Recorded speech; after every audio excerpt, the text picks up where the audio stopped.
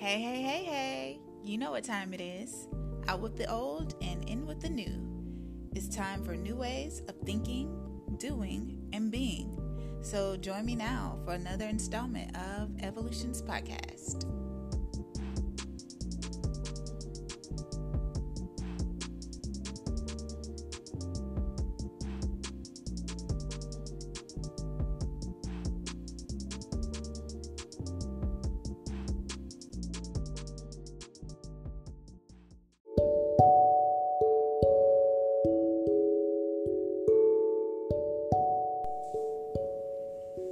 Hello, hello, hello, and welcome to this installment of Evolutions Podcast. You know me, I'm your girl, I'm your host, Camille, and today we're going to be talking and touching just a little bit on femininity and the return to femininity. I think this topic is really, really important, and I kind of want this to be the first of several episodes just talking about femininity and masculinity and the important relationship between these two dynamic life force energies and how imbalance in these energies has really kind of shifted the way that men and women operate, and therefore how the world operates in this really, really drastic and I feel detrimental way, and how that coming back into alignment with the embodiment of these energies is really going to bring peace, harmony, understanding, all the good things, all the good feels. So, this episode, we're talking about the return to femininity and just the movement, specifically toward returning to the essence of what it means to be a woman. I think femininity, just like the practice of anything, is an art form. Balance is an art form. So in life, the people and things and that we really admire, you think when you break down everything to its base level, we admire the balance that those individuals have found in their craft. So whether you're admiring a great basketball player or a great gymnast or a great painter or a great swimmer or a great speaker, no matter how you look at it or what profession or craft that person practices, the fact that they're practicing their craft at such a high level is indicative of the fact that they found not only a balance, which would be necessary for them to practice their craft at such a high level, but they've really embodied the craft. They become one with whatever they're doing. And because they become one with it, it flows so authentically and effortlessly, but with such high skill that you can't help but admire it. And that's really what I feel like when you embody anything and practice anything, and you become one with it. It invokes admiration, and it invokes admiration for the skill, and it invokes awe because you're looking at something being practiced at its highest form. And so femininity is a lost art form, and I feel like masculinity, true masculinity, is an art form. It's something that has to be practiced. Yes, you're born innately with it, and sometimes you're trained and sometimes you're taught. But for a lot of us, we haven't been taught and we haven't been trained because the art has been lost along the way. And the the ancestors didn't pass it down. They lost it from somewhere, and the practice was lost. And so things that used to be passed down from generation to generation, as far as teaching and initiation into the ways of man and woman, those things were lost. And so the return to femininity is about recovering those things that have been lost, and knowing that despite all of our advances in technology and all of the things that we've made progress in externally, there's a lot of internal things in which we've been stunted, in which we haven't matured, in which our consciousness has been outdeveloped and outran by our intelligence and our technological skill and ability, but our consciousness remains the same. And so it's kind of like giving a really smart child the keys to a vehicle. Regardless of how smart that teenager or kid may be, if it's untrained and unskilled and it hasn't practiced under supervision behind the wheel of a car, even the most highly intelligent child doesn't have the maturity once it gets out onto the road to make the best and most proper decisions when it comes to operation of this vehicle, because they simply haven't had the practice, they haven't had the teaching, they haven't had the governorship. And so if you just give them the keys and tell them, well, just go, I'm not going to help you, I'm not going to practice with you, I'm not going to show you on a closed course first before you get out onto the interstate. I'm just going to, for your first time driving, you've taken or you've read the driver's ed book, or you've read the rules of the road, you're highly intelligent, so I'm just going to give you the keys to this vehicle for your very first time driving and tell you to get out on the interstate and drive. Most likely you're going to make terrible decisions, and if you don't crash and kill yourself or kill somebody else, you'll be really fortunate.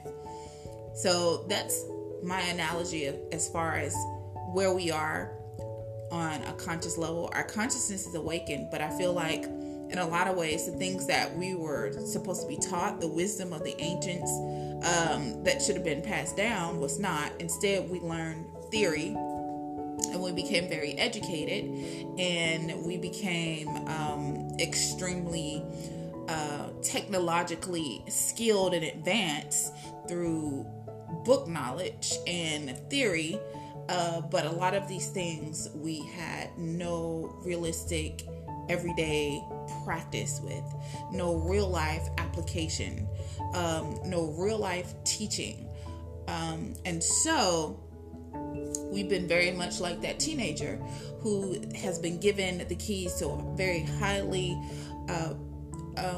powerful, complicated vehicle of sorts, and been told, well, get out onto this interstate and drive this really complicated world, and I'm going to give you a complicated vehicle, and you only know things in theory, and you have no practical application to real life. And so the return to femininity is really, really about getting back to the essence of things, really disconnecting, if you will, from that interstate, that interweb, that world that's so connected but yet disconnected, and really connect with ourselves in a new way. And I've been seeing this and I really feel the movement of it happening, and it's something honestly that I think started for me really maybe about 6 or 7 years ago now. And that was my first thoughts about men and women and the spiritual connection that I thought was missing. Even in understanding like scripture and the things I was raised up to believe, and and to consider as truth, I still felt like there was such a deeper meaning that was being missed, even in the scriptures. And I sought to begin to study the scriptures in order to understand what I felt was the disconnect and what was missing. But really, it was more about the journey that I needed to take within myself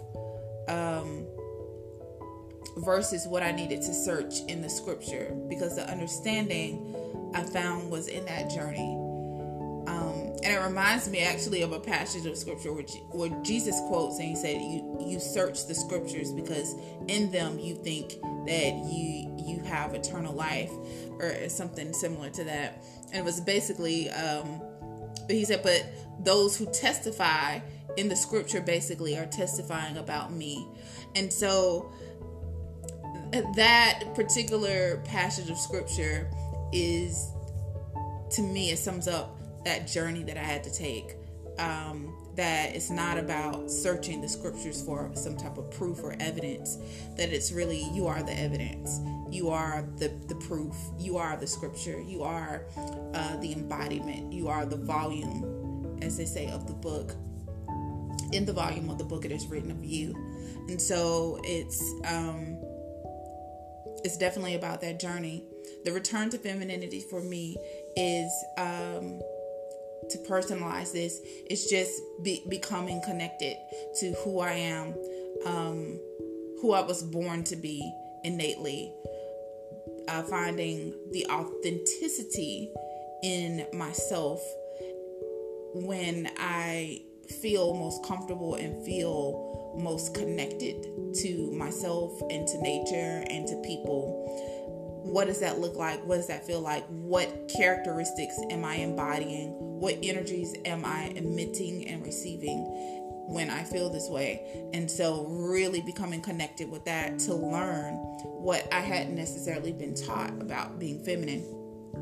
Actually, growing up, I saw a lot of, I feel a lot of women do, especially particularly Black women, because I think it's part of the legacy of Black folk, is that transmutation of our original selves into something that we were not. But growing up, I saw a lot of masculine women operating in the masculine, and for, like I said, Black women particularly, I feel like, this is true. Black women, for centuries, in slavery, we had to be masculinized in order to do the work. So that was part of stripping away any feminine instincts from us by snatching our children. They didn't want us to have the feminine sensibilities and the feminine connection. Not only was it going to stop and prevent a lot of or put a monkey wrench in the institution of slavery, if you have feminine women and masculine men, that can't, slavery and that doesn't coincide together. But also you have to think about, for the purpose of work, I need you to work. I need you to be a workhorse. I need you to be a mindless mule. So I literally, as a woman, I have to strip you of any feminine sensibilities or consciousness and turn you and masculinize you. So I strip away your children. I take away your children, and I work you like a man in the fields, sometimes work harder and worse than a man, through all your cycles of womanhood, from birth and your in puberty and your menstrual cycle and your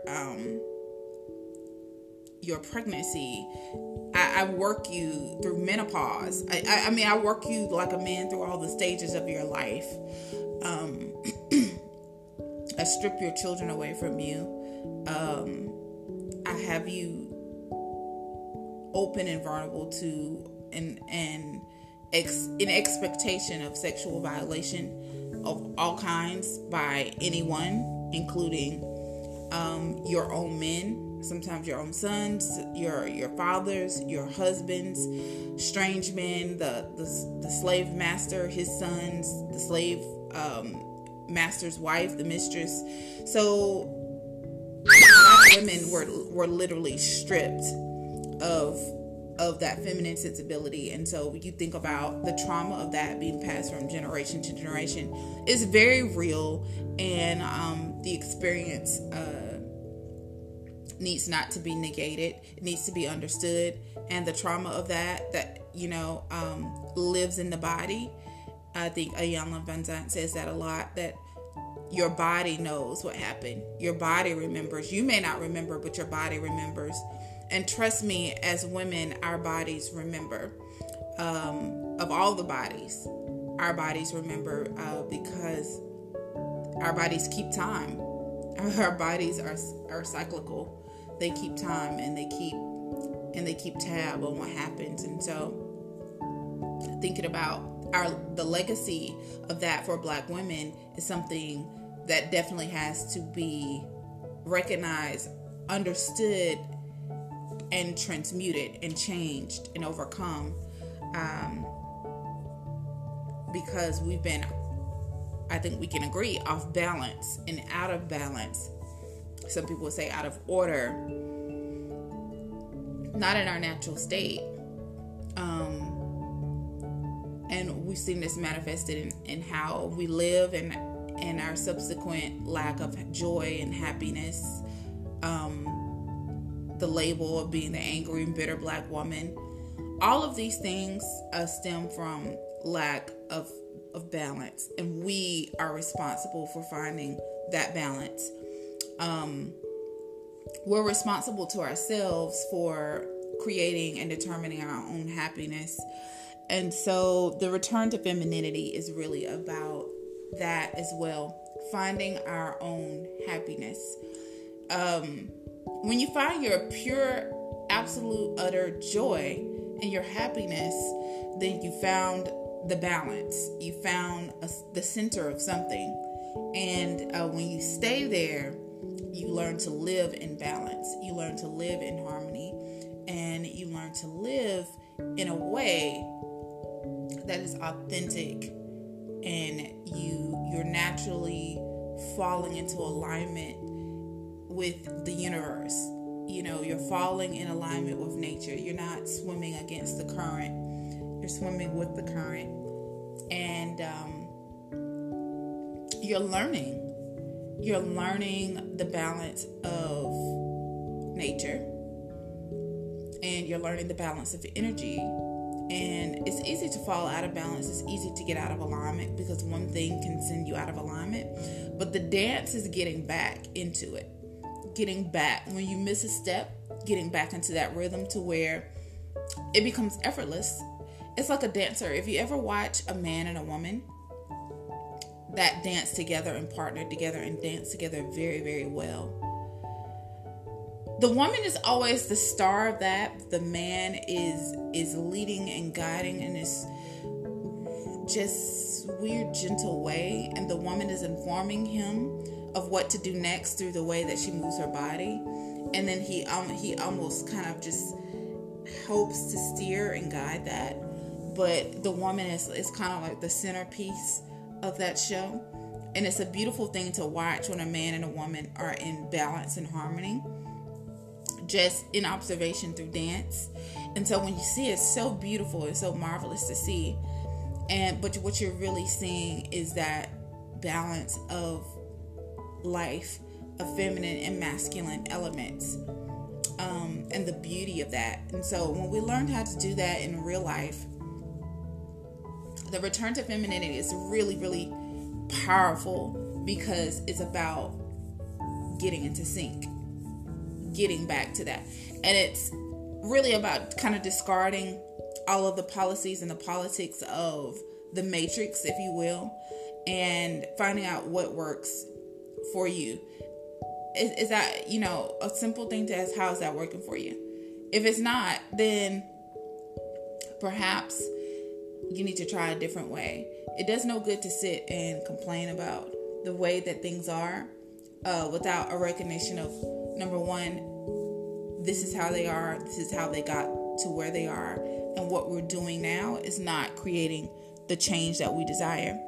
So the return to femininity is about us first and foremost being the change that we wish to see, and embodying our own and taking ownership of our own joy and our own happiness.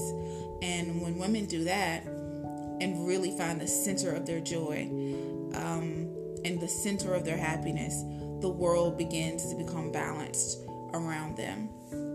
So I think next week we're going to further delve into this return to femininity, what that means, what does it look like in a little bit more detail, and how does the divine masculine and the divine feminine, how do they look together? How do they operate together? What are some of the characteristics of both?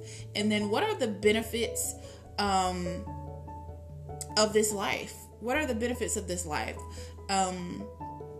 What are the benefits of living in this inspired way that many of the greats and the masters taught about and learned about thousands and thousands of years ago? And here we are. We've gotten away from that. And how does it benefit us to get back to it? So I think we're going to be talking about all that and more. Thank you for joining me. Thank you for listening.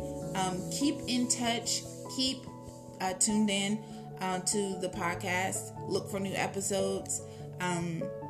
They've kind of been a little bit erratic, but slowly and surely, guess what? We're finding our balance. All right. Peace, love,